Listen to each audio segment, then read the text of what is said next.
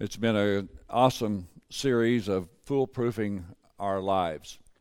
And as we see America on a course today, many times we see a lack of wisdom. But let me encourage you this morning, never have we had a greater opportunity as a church to be wise as a serpent and harmless as a dove. The Bible says you're the light of the world. Let me follow that with a question. Have we ever saw a darker hour in America than we're seeing today? And it's at the head of it is leadership. And then we see all of the fruit of what's going on. But I've got good news for you. It's our best hour. Because you're the light of the world. You're like a city set on a hill. And I believe there's a world searching for what you have today. And so you're God's hands extended. You're God's voice that he wants to use in this hour to encourage those that are discouraged, to comfort those that are brokenhearted. And it's just an awesome day to be alive here in America. And it's just an awesome time to be alive in Oklahoma. If the fires are out, as far as we know this morning, and it's just a great day. We've had some rain, and we've got more rain on the way. So it's an awesome, the Bible says we can count our blessings, and we can just continue to enjoy the trip that God has allowed us to enjoy here on this earth. We start the message this morning. It's our final message on foolproofing our life. I'd like to narrow it down to foolproofing the church. And we're going to be speaking from that in just a few moments. But I was thinking about a story that I'd heard or read about. Mother took little Johnny to church one morning, and it came time for preaching, and the sermon was entitled, "What is a Christian?" And the pastor got into his message, and ever so often he'd beat on the pulpit and he'd say, "What is a Christian?" And as he continued the message, each time he had asked this question, his voice would raise a little louder and a little louder. And little Johnny looked at his mother and he said, "Mom, do you know what a Christian is?" She said, "Yes, but you need to sit still and be quiet and listen to what he has to say." So the final point, the pastor was just really wound up. He beat on the pulpit louder than he had ever beat, and he yelled like he had never yelled before in his message. He said, "What is a Christian?" And little Johnny jumps up to his feet and says, "Mama, tell this preacher what a Christian is all about." A better one than that is this.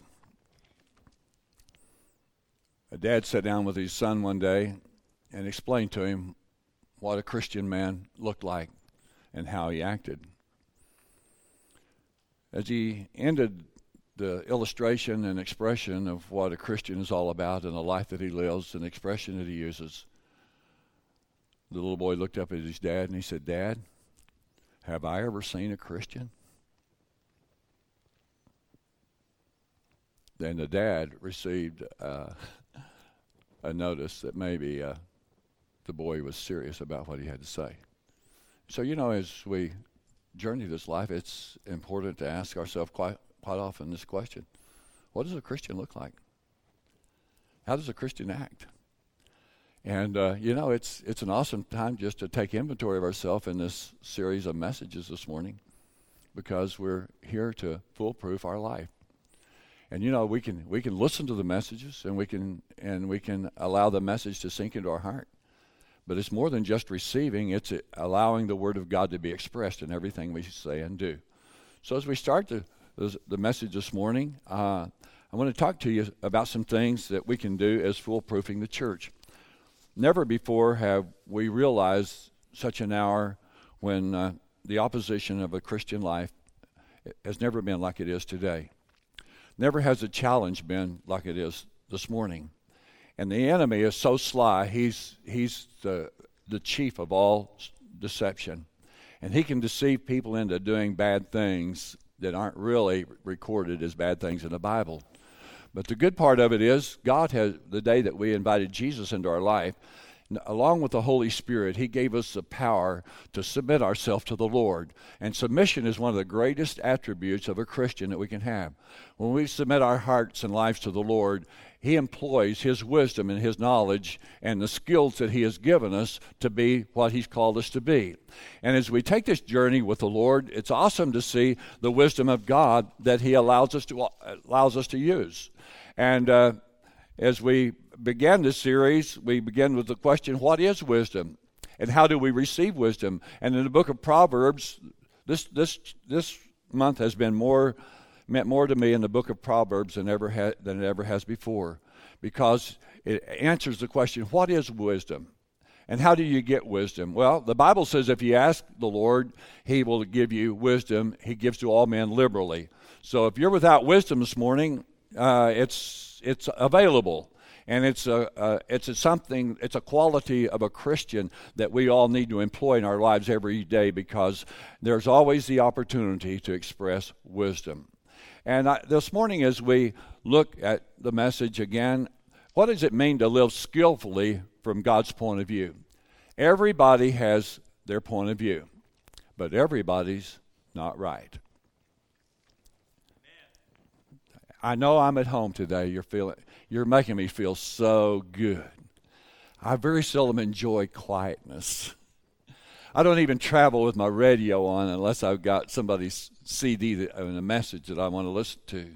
What does it mean to live skillfully from God's point of view? I want to talk to you about three elements or three arches that are available in the book of Proverbs. As you know, we've asked you to read a chapter a day. We've encouraged you to do so. Nobody's going to force you to, but if you want to live skillfully in this world, if you want to have wisdom, we've got to apply what Proverbs has to say. And we've all done some dumb things. But that doesn't make you a dummy. We've all done some things that if we had it to do over, we wouldn't do. But I'm going to talk to you about three arches this morning. It's emphasized in Proverbs. And if you hadn't read that, it's not too late. You can begin tomorrow and read a chapter a day. And just allow what God's Word has to say sink in. But the wisdom and foolishness is pointed out in the book of Proverbs. And as much as we see a lot of foolish things happening today, there's two categories that represent the same general division of humanity found throughout God's Word. Those who submit to the will of God and the wisdom of God, and those that refuse to submit to the will of God. And not all of these people are in a world. Not all of these people are sinners. There's days and opportunities for every believer to submit to the will of God or to resist the will of God. There's open doors every day that God gives to all of us for an opportunity to submit to His lordship and to His wisdom and give us strength and courage to be the shining light that He needs for you and I to be. And so there's two paths to travel. You can use the wisdom of God, or you can use foolish gesturing. You can use the foolishness of using language or interpretation, or you can chime in with the world and talk like the world. But the book of Proverbs represents a contrast between a life lived skillfully and in the kingdom of God and a life lived apart from the knowledge of God. I don't know about you, but this has really helped me. Because every time I stand before you and bring a message, if it hasn't preached to me, you'll never hear it. So every message that I've preached this month has been employed in my life, and it's been a challenge to my life. Because one day, and we're getting ready to start a series, and we're going to start next Sunday morning. We've been using it in our Sunday school class.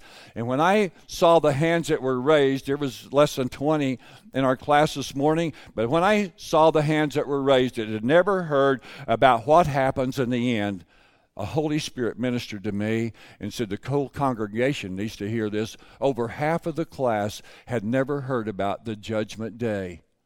And my heart was stirred as I saw in a small class of people this morning the unreality and the lack of knowledge that many Christians have of knowing that there's going to be a judgment day. There's going to be a great white throne judgment. And the difference between judgment day and a great white judgment is a lot to offer. And we're going to start the series next Sunday, the end. What happens next? Listen, the Bible says if in this life only we had hope, we'd be very miserable people. And many people just live for today and take a chance on tomorrow. But God's Word gives us skill as to how to live, and that skill is called wisdom. So as we look at these categories this morning and look at it through God's eyes, what does it mean to live skillfully from God's point of view?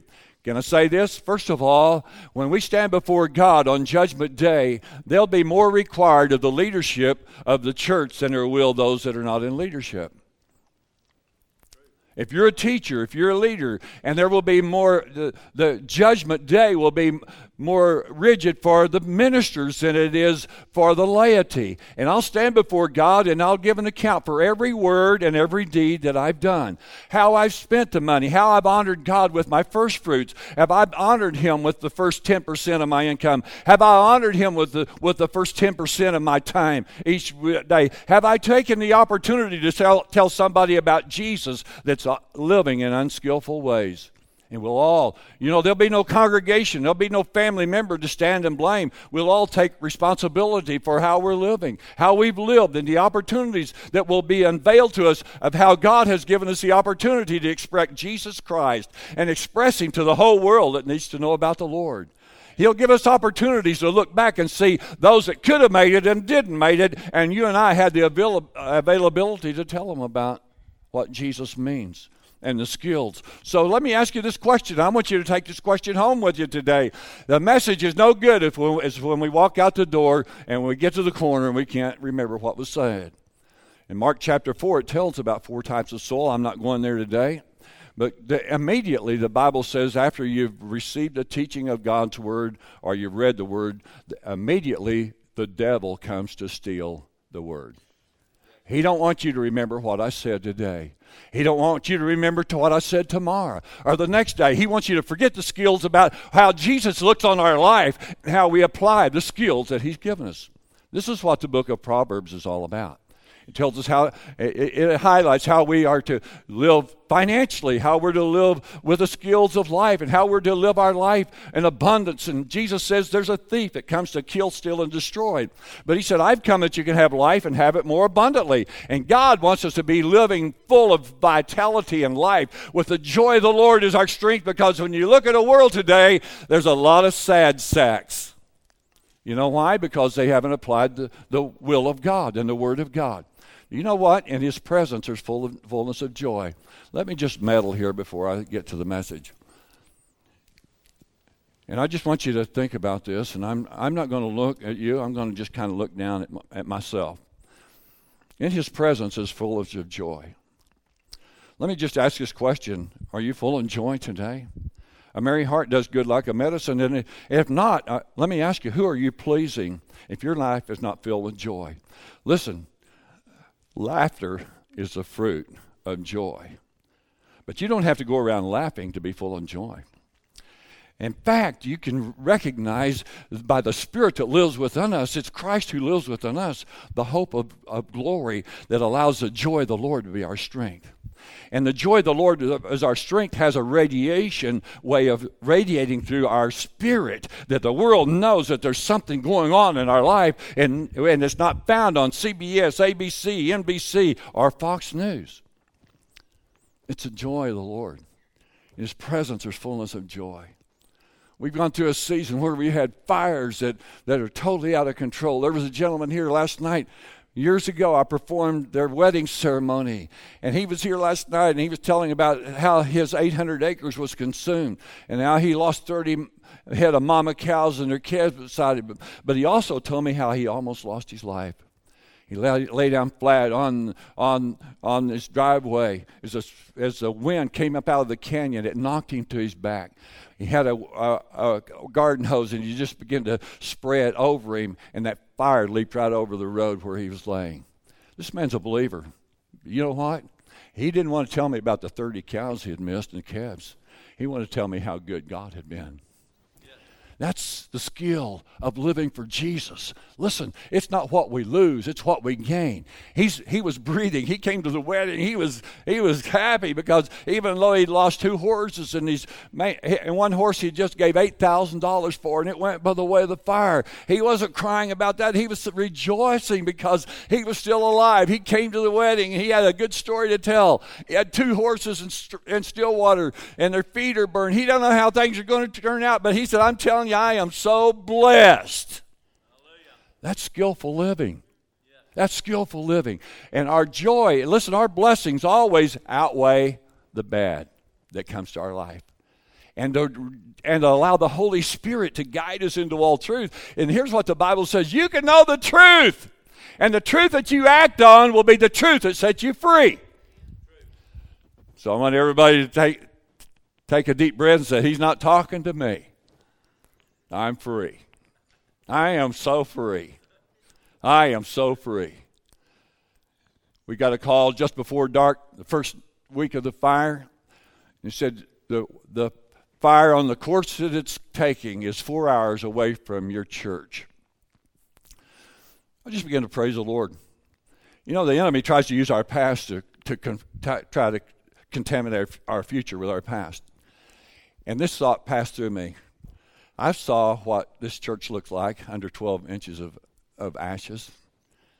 And if it's torched again, God, you'll build it bigger and better than it was the last time. And because, you see, living in the presence of God and living and letting Him guide us into all truth helps us to prepare for what is coming. When the fire came to this facility in August of 90, 3 months before it came, the board tripled the insurance. And 3 weeks after we lost this, we got a check for $877,000. And all the world was hearing is, they'll never rebuild. The community was echoing, they'll never rebuild. And people began to give and begin to bless. And that $877,000, when the finishing nails were driven, amounted to $1 million. Every bill was paid, and we moved in debt free. God knows how to do great work in deep water. However, are we going to talk about the deep water we're in, or are we going to reflect on the goodness of God? What is God, from God's point of view, how are we living today? I'm asking myself the same question. Man, I've read through the book of Proverbs again and again and again, and I just get fascinated with the things that God wants to tell me through His Word, and how He wants me to apply it to my own life. And as I look at the wisdom and the foolishness, I can really be foolish in a lot of things. My mother-in-law used to put me under the couch. She said, that foolish gesturing is not ordained by the Lord. And so there was years that I just antagonized my mother-in-law. I just had a lot of fun. But you know, when wisdom is applied to our life, what used to be fun doesn't become fun anymore because it doesn't bring glory to God. So in contrast between living skillfully in the kingdom of God and a life apart from the knowledge of God, you have nothing. I want to encourage everyone this morning. The Bible says, let a man examine himself. This is not it's not my point to examine people's life. It's my response to His ability to tell you what the Word says. I cannot apply it. I cannot drive it home. I'm not here to trim your hedgerow. I'm not here to make you feel bad. I'm just sowing seed into your life this morning. And the Bible says there's good soil that some will develop into a harvest of 30-fold. There's that 60-fold harvest, and then there's that 100-fold harvest. And it all goes back to our spirit is the soil that the Word of God is sown in. And you have the ability to take the weeds and all of the things that try to contaminate your spirit, take away your joy, cause you to live in gloom, doom, and despair, to live in depression and take antidepressants. You can choose that if you want to, but let me say this. The skill of God's Word doesn't want you to be depressed one more day. Hallelujah. Depression is never found in the Word of God. And God wants you to know the Holy Spirit wants you free if you're here this morning and you're dealing with depression. The Bible says all God's children will be oppressed. But listen, we know when somebody's pressing in on us, we know one thing. We know how to get rid of oppression. And that is just simply walk away, simply flush the stool of our life that contaminates our life, that contaminates how we smell to the world and how we look to the world. And when we apply God's skill from His point of view, we can apply Romans 8:28, and we know that all things work together for good to those that love the Lord. Everybody still loves me, say amen. Amen. I'll tell you, I'm getting a lot out of this message. Overarching theme number 2 is the transference of God's plan. What God wants you to do is take what's here and transfer it from here to here. He says, well, I've given you the mind of Christ. So we all have the ability to read and allow that mind to transform the way we think. Good preaching will never transform your mind. It's what you apply to your mind that causes you to live in victory or live in defeat. It's what you apply to your mind that causes you to get depression. I was doing a study not long ago on depression, and here's what it said. Depression, it comes through people that just dwell on negative thoughts. They dwell on the worst of things until their mind leads them to a point of depression. Jesus says, let this mind be in you, which was also in Christ Jesus, who thought it not robbery to be equal with man, which means he didn't sing, my, oh my, I've left heaven, I've left it all just for you. I've heard pastors say, I had a good job, I was CEO, I was making tons of money, and I gave it all up for Christ. Can I tell you something? I gave up nothing but heartache and sorrow to follow Jesus. And if I'd have been a CEO, I'd still said, I gave up nothing to follow Jesus. It's all about allowing his skills to be applied in our life. And listen to me, I don't care who you are, what your calling may be, you'll never live a life that you'll be so skillful that you'll never make another mistake. As I look across the building this morning, there are many that have skills in carpenter work. When the decking went on this building, we started and we decked around this facility. There were boards that had bows in them because we decked this with boards from 8 to 18 to 20 foot long. And the bows, the boards, and it was tongue and groove, it had to fit. But our engineer had a crowbar that was bent where it would slip right over the beams in this building, and when you pull back on it, you could pull the bow out of those boards, and that tongue and groove fit as if it was never bowed. Did you know something? All of our lives was bowed with sin one day. It was a tongue and groove fit. Jesus came to this world so that we would fit into his program, his plan, and nothing is impossible with him. And yet life has a way of bowing us by the way we think, by the way we live, and by the expression that we express to the world. But you know what? The Lord doesn't have a crowbar with a long handle on it that pulls us in line, but he has the Holy Spirit. And the Holy Spirit every day wants to pull me in line with what God's Word has to say. It's a joy to travel to the hospital. It's not a joy to look upon the scene, but it's a joy to have strength to drive to hospitals every week and see people that are less fortunate than I am. And when I walk out of there, I have this ringing in my heart. God, I'm so glad you gave me the ability to go visit. Nobody's having to come and visit me. I thank you for every mile I've traveled. It's all for the glory of God. And I thank you that you use me as your representative today. I stood beside Carolyn's brother's bedside Monday or Tuesday, was it? And the doctors had already told him, you have MRSA. The metal that we put in your back is contaminated. We don't know what's caused the infection. We're going to have to take all the hardware out, and we're going to have to send it off so we'll know how to get rid of the infection. And Lyle, your heart is blocked, and all the arteries that are coming and going from your heart. Lyle, we're not sure you're going to make this surgery. We have to hear you say, do you want these two gentlemen, Jeff, his son, and I was standing in the room. The doctor says, do you want these two gentlemen to leave before I ask you a question I have to ask you? And he said, absolutely not. I want them here to hear what I have to say. And the doctor says, Lyle, there's no guarantee that you're going to wake up. It's a 50-50 deal. You're in bad shape, and your heart is in really bad shape. What do you want us to do?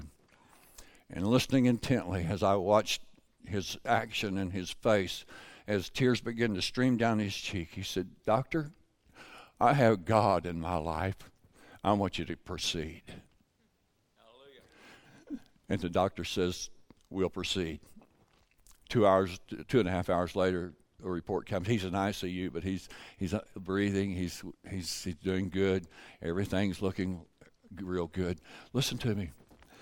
When you face issues in life, and even the doctor says your chances are slim, God says, when I'm for you, don't discount.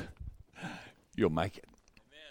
Amen. It may not be a life and death situation. It may be in your marriage. And there's a lot of people that's throwing in the towels. Jared and I have had several conversations about this.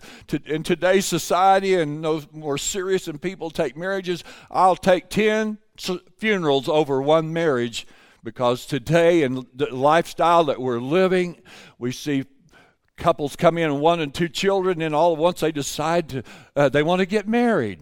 Can I tell you something? And I'm just going to be honest. I'm going to confess something to you I've never confessed before. If I wasn't going to live for Jesus, and if I didn't intend to go to heaven, I wouldn't get married.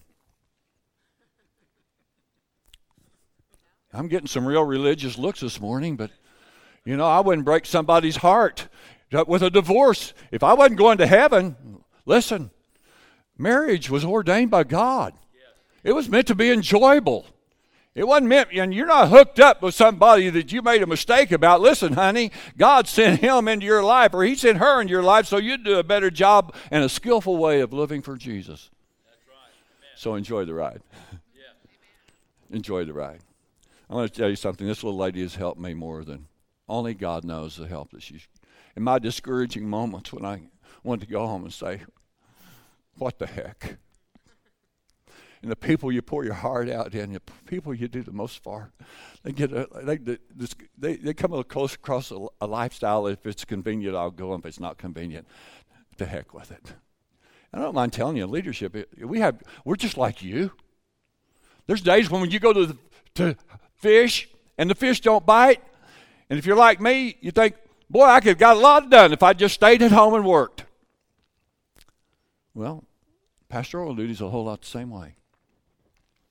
You didn't think I'd say that, did you? I just want to tell you about the skills that God gives us. And every day as I see the things that are happening, leadership is not exempt from the heartaches that laity is.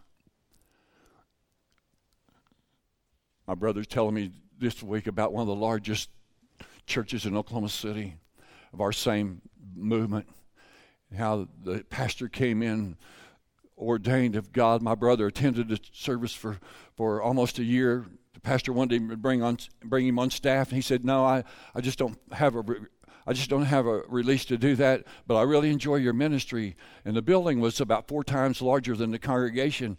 And the pastor, being a steward, a good steward over the money that was coming in, the utilities were very extreme, and he got with an architect, and they drew plans as to how they could shrink the auditorium to cut down on the operation. And he brought the plan to the board. He said, "I think this is what the Lord would have us to do. It can be removed at a later date, but this is what we need to do. We need to be good stewards over what God has given us, and we need to cut the utilities down to where we can operate without holding our breath. And these are things we can do to shrink the operation of our church." And the board says, "It won't happen. We're not doing it." And he said, "Then you don't need Pastor Ted," and he resigned. He came with a burden. But the skills of everybody is not the burden of God. And the skills of a church is this. And I am so blessed today because it's the responsibility of the shepherd to be skillful enough to spend time with God to know what God's will is for the church. It's my responsibility to realize when we're working and operating in an area that is where God wants us to be. And today, can I tell you, God has blessed His church in a supernatural way, and He's blessing it because we're operating according to the skills of God's Word. Did you know God says it's our responsibility to take care of the widows and the orphans? Can I ask you, what is Wednesday night all about? I would love to have a head count of how many orphans that ride our buses are foster kids. And we're doing that. We're doing it as unto the Lord. We're feeding them. Jared he's averaging probably in the 80s on Wednesday night, but not counting the first and third Tuesdays that he feeds the high school.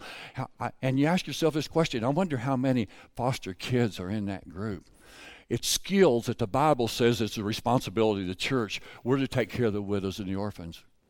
Did you know before Court Bench passed away, we made sure that she had money to pay her gas bill? I'm saying this for the glory of God, and I'm giving you credit for it because you're good stewards. You pay your tithes. You honor God with your first fruit. Did you know that the last year there's a lady in this church that works in the in the tax area, and I asked her, I said, if the taxes aren't paid, would you let me know? Can I tell you, these are just skills that God expects leadership to know about. And we paid those personal taxes so that, listen, it's not about paying the preacher. It's about honoring God with our first fruits so that we can be scriptural and do what the Bible says we're to do. Amen. We had 3 people grew up in this church there on the mission field, not on foreign mission, they come and go, but we have gone the extra mile in getting them off of high centers so they could begin to spread the gospel. Do you know every missionary that you send $1 to and they win 10 people to Jesus, do you know on Judgment Day you're going to be rewarded accordingly? Because you sent them. It's not about paying the light bill. Listen, you can't put God's plan on paper and make it work. The Bible says without faith, it's impossible to please God. It takes no faith to step forward when you've got the means to take care of it. But listen to me. When you walk by faith, the Bible says it's impossible. If you can't dream beyond what you're able to see done, if you can't dream beyond your ability, then you're not walking by faith. I'm talking about the spiritual skills. The Bible says, according to your faith, be it unto you. And what you're enjoying today was a dream that came true without ever a penny being borrowed. And the 188 acres was a dream that came true, and we never passed the offering plate. Listen, you've got a dream beyond your ability, and if you're not, it's because you're lacking the skills that God has given us.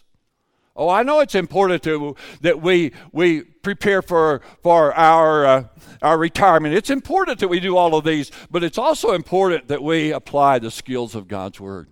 Yeah. Moving on. The third overarching thought that I received from Proverbs is the discipline that Proverbs has to offer. Did you know that God believes in discipline? I enjoyed the passes that everybody had to wear to Barbara Bush's funeral. I don't care whether you were a news person or a senator or a congressman, you couldn't get in without that name tag around your neck.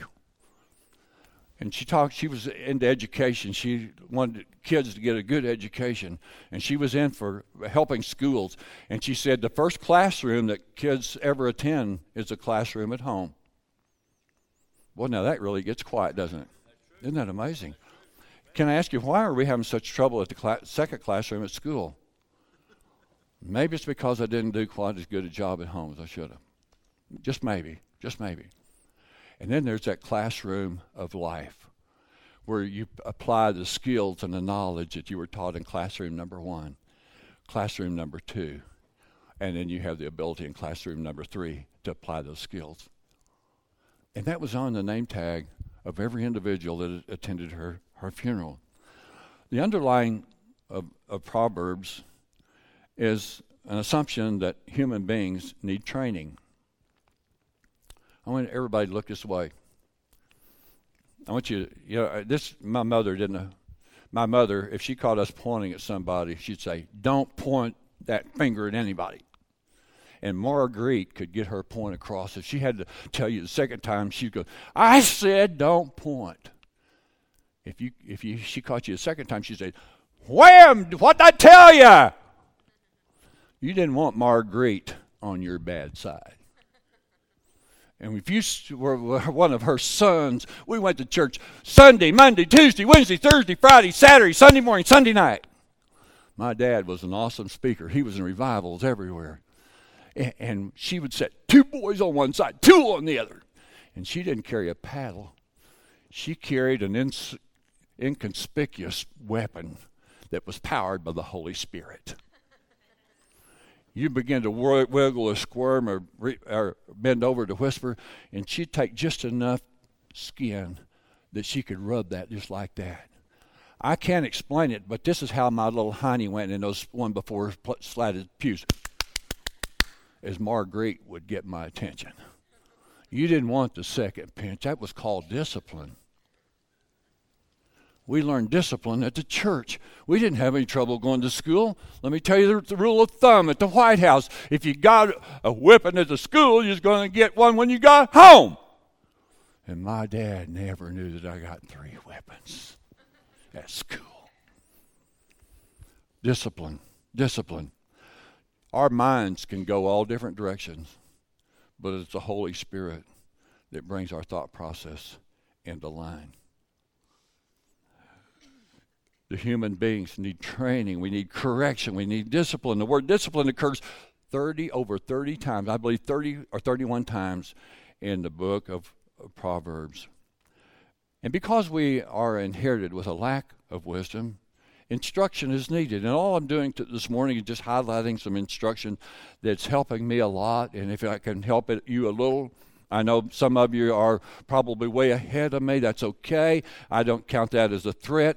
God is working all of us, and we're all still working in progress. Yeah. Hallelujah. Yeah. Hallelujah. I'm so glad, Lord, I'm a work in progress. And children especially are needing some guidance and some counsel. Proverbs presents two kinds of discipline. I want you to get this. One is initiated by parents or authority, and one is initiated by the Holy Spirit.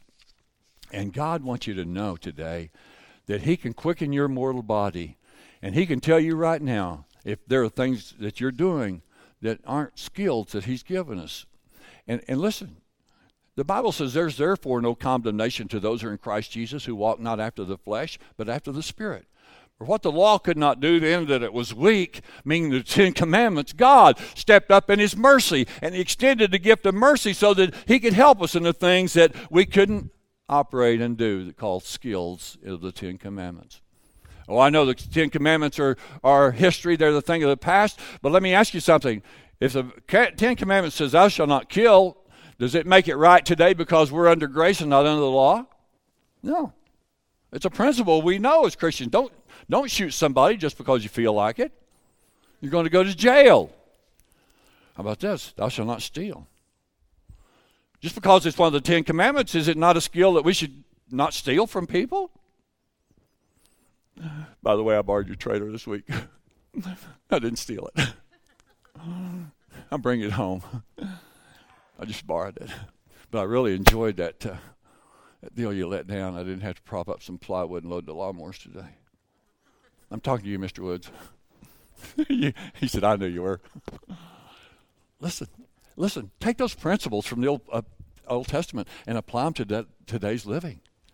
And you know what? Maybe there's something that's not listed in there as a don't do. But you know, if the Holy Spirit's quickening it, there's probably somebody you can help by just using the skills that God gives us. Right. He said, I've come that you can have life and have it in abundance. Can I tell you there's a stricter rule for leadership than there is for the laity? Why is it? Because people are watching you. Is that good? Yes. Not always. Yeah, it's really good when you apply it. It's not really good when you don't. Listen, one reason Jesus came to this world is because He saw the confusion of mankind. And regardless of where you're having problems with confusion today, whether it's in the financial realm, whether it's in your friendships, family, or faith, wisdom can be restored and order can come, no matter how young or old you are. And it comes through applying the skills of God. Solomon said the key to really having it all is just to wise up. And if you go on into the book of Ecclesiastes, he said, I had everything my heart wanted, I got. I built houses, I planted vineyards, I had men servants, I had women servants, I had an orchestra and music that played all the kind of music. I had old songs, I had new songs, I had it all. I had gold and silver that I couldn't even count or weigh. And then you know what he says about all the things he did for himself? Here's how he sums up life. The man who'd asked God for wisdom, and God gave it to him. Not only did He give it to him, but He gave him everything else that he didn't ask for, because it so pleased the Father to have a son that wanted to be wise. But he sums up life like this. And I was thinking about it this week as I was reading the first 2 or 3 chapters of Ecclesiastes. When he put it all in a breadbasket, he said, all is vanity and vexation. All. Everything. He said, everything my heart set out to do, everything I wanted, I got. Everything I got is because I wanted it, and I wasn't always applying the skills. I got wisdom. That was one of the skills God wanted me to use, and I used it part of the time. I didn't use it all the time, but I sum up life. It's all vanity and vexation. What is wisdom? Wisdom is seeing and responding to life from God's perspective. However, the problem is we usually don't respond to life, at least I don't, always, from His perspective. And then the Bible gives us this terminology. In Proverbs 14:12, it says, "There's a way that seems right unto man, but the ways thereof is death." Let me talk to you husbands for a few moments. Have you ever laid out some instructions and your wife says, "That's not right"? What do you mean, it's not right? Well, this is what was supposed to have been done. This is what was said. And this is the bottom line. How many of you are like me and you'll bow up like a pussycat when a bulldog starts getting in his face? 3 of us. Let me just offer you a suggestion. The Bible says a soft word turns away wrath. Do I always apply it? Heaven days? No. But this is the reason I've enjoyed the book of Proverbs and this month is because there's something every time I read through the book of Proverbs that is like a super glue, and it glues to my life. And I see some things I'm not wise at that I need to wise up about. I see some skills that I'm not using that I need to be used. And you know, Proverbs 1 through chapter 3, verses 1 through 10 are very powerful. And in my closing 10 minutes, I want to read them to you. And I want you to ask yourself, is that powerful? Number 2, am I seeing things from God's perspective or from God's point of view? Or am I doing things my own way? It's found in Proverbs chapter 3. And the reason I'm reading it from here is because I've tripled the size of the letter so that I can be wise in reading. But listen to these words, my son. You know what that says to me when the word starts like this? Children have a teachable spirit. And Jesus wants every one of us to look and realize, according to His word, we're still children. He wants you to know this morning that He cares about you. And that's the reason He's given us a teachable spirit. And notice He addresses Proverbs chapter 3:1 with, my son, don't forget my law, but let your heart keep my commandments. For length of days and long life and peace will be added unto you. What did He say? If you'll do what I tell you to do, your days will be lengthened and your life will be long, and I'll see that you have peace no matter what comes your way. I wonder how many that have committed suicide did it because all peace was gone. I can talk about this because it happened in our family. I'm not bashful about talking about suicide because my dad saw souls won to the kingdom, missionaries to the mission field. And yet in a desponding hour when sickness was racking his body, he took a pistol and put it right here and pulled the trigger. It don't bother me about talking to you about suicide. I know how people feel when they lay aside the wisdom of God. And sickness and things that you're not prepared for and things that you don't even think is going to come your way can hit you in a moment, in a twinkling of an eye, and you forget about skills and your flesh begins to take over and you operate according to the flesh and not again with the Spirit. And you weren't there that day, but Yulman was. I went outside and for hours I screamed, Daddy, why did you do this? I wasn't saying it from here. It hurt clear to my feet, and I said, Daddy, why? Why did you do this? Listen to me. Listen to me. You think you can take the skills you want to and leave the rest? Let me just encourage you this morning. I don't know where your destiny, and I don't know where you're living this morning, but I'm not here today just to allow a few tears to spill down my eyes. I'm here to try to help you when you apply the skills of God's Word. Come or high water, you'll know what to do. In all your ways, he said, just acknowledge me. I'm Lord of your life. Just acknowledge me. Just give your attention to me, and I will direct your path. And that's not the path you want to travel. Reading on, verse 3. Let not mercy and truth forsake you. Bind them around your neck. Write them on the table of your heart, and so find favor and high esteem in the sight of God and of man. A favorite of mine, trust in the Lord with all your heart. Lean not to your own understanding, but in all of your ways acknowledge him. The day that my dad took his life, this was the podium that I looked for and I longed for. I said, Lord, I've got to trust you. I don't understand, but you said in all my ways, if I'd acknowledge you, you'd direct my path. Lean not to your own understanding. How many times have we said, I just don't understand? Why do they do this? Why do they do that? Why are they doing this? Why? And the enemy has caused division in the church with one word, why? I could preach from there, but I'm going to move on.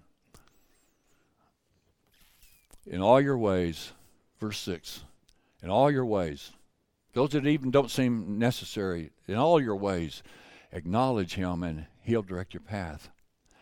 Do not be wise in your own eyes. Fear the Lord and depart from evil.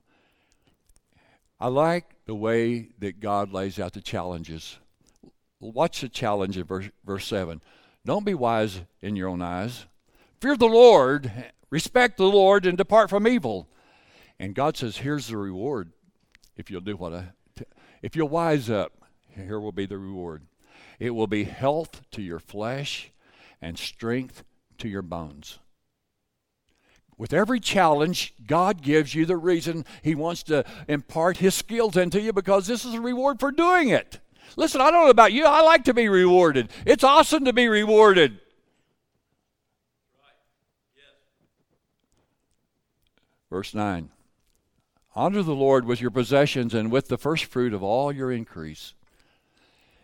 This is the reason the church is here. This is the reason the church pays their bills, because we honor the Lord. Every time I get a check for $1,000, 10% of that goes to the Lord. It's $100. My wife and I tried it the other way when we were first married. Invariably, one of the kids would have to go to the hospital, and it cost as much as what our tithe was. And finally, the Lord just really spoke to me one day. He said, get the point. Get the point. I want you to do what my word says. He said, honor me with your first fruits and your increase. And here's the reward, he says, for that. And I'm talking to people, you're good tithers this morning. And listen, if you're here today, don't beat yourself up because you can't give 10%. Just thank God that what you can give, and one day he'll increase you and you'll give more. And it's an honor to be able to be a giver. It's more blessed to give than it is to receive. I'd always rather be on the giving end than I had the receiving end. Even because I'm not a good receiver. I don't, and I was told in a book that I was reading not many years ago, the reason, it said, if you're having a hard time receiving, the reason is this: you like to be in control. And when somebody gives to you and you receive, you've lost control. I know all of you aren't like me. You should be shouting. You should be in your seat this morning just shouting. Boy, the preacher got that, didn't he? This book is for me as well as for anybody else. So shall your barns be filled with plenty, and your vats will overflow with new wine. That's a powerful, powerful statement. And all of Proverbs is just statement after statement with honor and reward for obedience to his command. And what a joy, because one day life will come to a close for all of us. One day, this earth will melt with a fervent heat. One day, there's going to be two judgments. There'll be the judgment for all, including the saints. And we'll stand before God, and we'll give an account for what we've done and the skills that we've operated in. And then he'll also have the sheet of the skills I should have operated in and I didn't. And then there will be the great white throne judgment. And we're all going to be there. And we'll all be judged according to the way we've applied the skills and the way that God will bless us. And this next month is going to be an honorable time just to take a look at the end, because you know what? We're closer to the end than what most people realize. Earthquakes, crime. We're seeing the danger of America today on like third world countries in our own cities. And the Bible says a lack of respect for the law will be one of the signs of the end time. And we're fastly coming to the closing pages of time here on earth. And it's up to the leadership of churches to tell the congregation the truth. And you know, my heart goes out. We have denomination after denomination that's endorsing the alternate lifestyle. And I'm not here to throw stones, but did you know when you do things that are contrary to God's word, it's sin? Yes. And do you know the wages of sin is death? But the gift of God is eternal life. And yet we have men of God that stand behind the pulpit and said, it's all right to be a lesbian or a homosexual. It's all right to take the alternate lifestyle. No, it isn't. The Bible says it's an abomination to God. Amen. Listen to me. Listen to me loud and clear. If God says it's wrong, there's a reward for shunning the wrong. And there's a reward for the reason you shunned it. And God says you're going to be rewarded according to the way you've handled those challenges. So as Jared comes this morning to close us this morning, I'd just like for you to close your eyes, bow your head this morning. And I'd just like to ask you this question. What does it mean to live skillfully from God's point of view? Has there been anything said today that before you leave here, the enemy will try to get you to forget? Or is there something just really burning you that you didn't like about the message this morning that really got between your skin? Maybe there's something that just caused a lump in your throat this morning, and it's hard to swallow. We've all been there. We've all had things that's wrinkled the sheets of our life.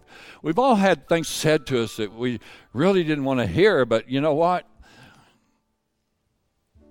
When God sends it our way, He's also gave us the ability to receive the goodness of God, the things that line up with the Word of God, and He's given us the ability to lay aside those things that don't pertain to us. He said, in all of your ways, I want to acknowledge you. No matter who you are, how old you are, how long you've served the Lord, or maybe you're here this morning and you've never served the Lord. It's never too late as long as you're still breathing. To say, Lord, I need your help. I haven't applied the skills that you've offered, but this morning I want to. And it's so simple. It's such a simple way. Lord, I submit myself to you this morning. I ask you to forgive me of my sins. I ask you to cleanse me from all unrighteousness. From this day forward, I want to be a follower of you. I ask you to forgive me of my sins. I want to stand before you one day with clean hands and a pure heart. And I know I'm not perfect today, but I sure need your help. If you're here today and you're entertaining that thought, I entertained the same thought the day that the Lord came into my life. Not only did He come into my life, but I knew what He wanted. He had a calling on my life, a calling to the ministry. And it's been a great trip with Jesus. There's been times when we cried. There's been times that weepings came. But the Bible says joy comes in the morning. And we've applied to that at the White House where we live for many years. But God wants you to leave here this morning with a peace of knowing that He's Lord of your life. You're in all of your ways. You're willing to acknowledge Him. You're willing to allow Him to be the one who directs your life. If that's you this morning, in your own way, I want you to just say this prayer. You don't have to, but if it's you, I want you to say this prayer. Lord, I haven't applied the skills, and I haven't taken the opportunity to submit to you today. Or maybe you have, but this morning there's just some real rebellion in your heart of receiving what's been said today. If that's you, just say, Lord, help me not to leave here with indigestion today. Help me to take the words that's been spoken through lips of clay. But you've called our pastor to stand and speak this. And help me, Lord, not to get indigestion, but help me to allow my spirit, Lord, to digest what's been said so that I can leave here knowing that I'm going to apply the skills of God like I've never applied before. God is faithful to His word. He said, in all your ways, acknowledge me, and I'll direct your path. Pastor Jared, would you take the service?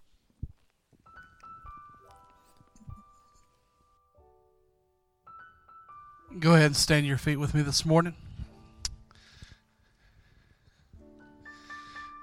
Just stand. Usually when we give an opportunity for you to respond to the word, we ask for a lifted hand and someone to say, yeah, I need the Lord, or yeah, I need to respond.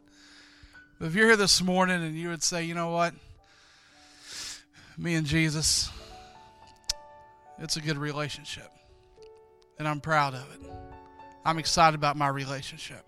And I'm excited about the Word. Listen, as I read the Word of God, there's places in my life that the Holy Spirit's got to direct me and say, hey, we're not really lining up here. Let's get back on track. Let's get back on track. And so maybe this morning, maybe that's kind of you as well. The Holy Spirit's just nudging you, hey, we need to get back on track right here. That's cool. That's cool. My mom and dad used to do that when I was growing up. That's fine. You know what? I realized they really did love me. And when they say this is going to hurt me more than it hurts you, they're liars. But then when I become a dad, I realize, you know what? They weren't liars. They were telling the truth. It's all good. It's all good. So maybe you're here this morning, you're like, hey, I'm not perfect, but I'm striving toward that. I'm striving to the one who is. Just raise your hand right now and be proud of that relationship you have. Come on, lift it up in the air. Leave it up, leave it up, leave it up. That's cool. That's cool. I'm glad. I'm excited. And I'm pumped about my relationship with Jesus Christ. I will not be ashamed. I don't want him looking at the Father and say, I have no idea who this cat is over here. Now he's going to say, well done, my good and faithful servant. Enter in and stop there and grab you a piece of fried chicken as you go. Amen? Father, we love you today. God, thank you for your many blessings. God, thank you for this time together. Father, thank you for the word that's been spoken to us this morning. God, thank you for the unction of the Holy Spirit today. And Father, I thank you for men and women, boys and girls, God, who are excited about this relationship they have with you.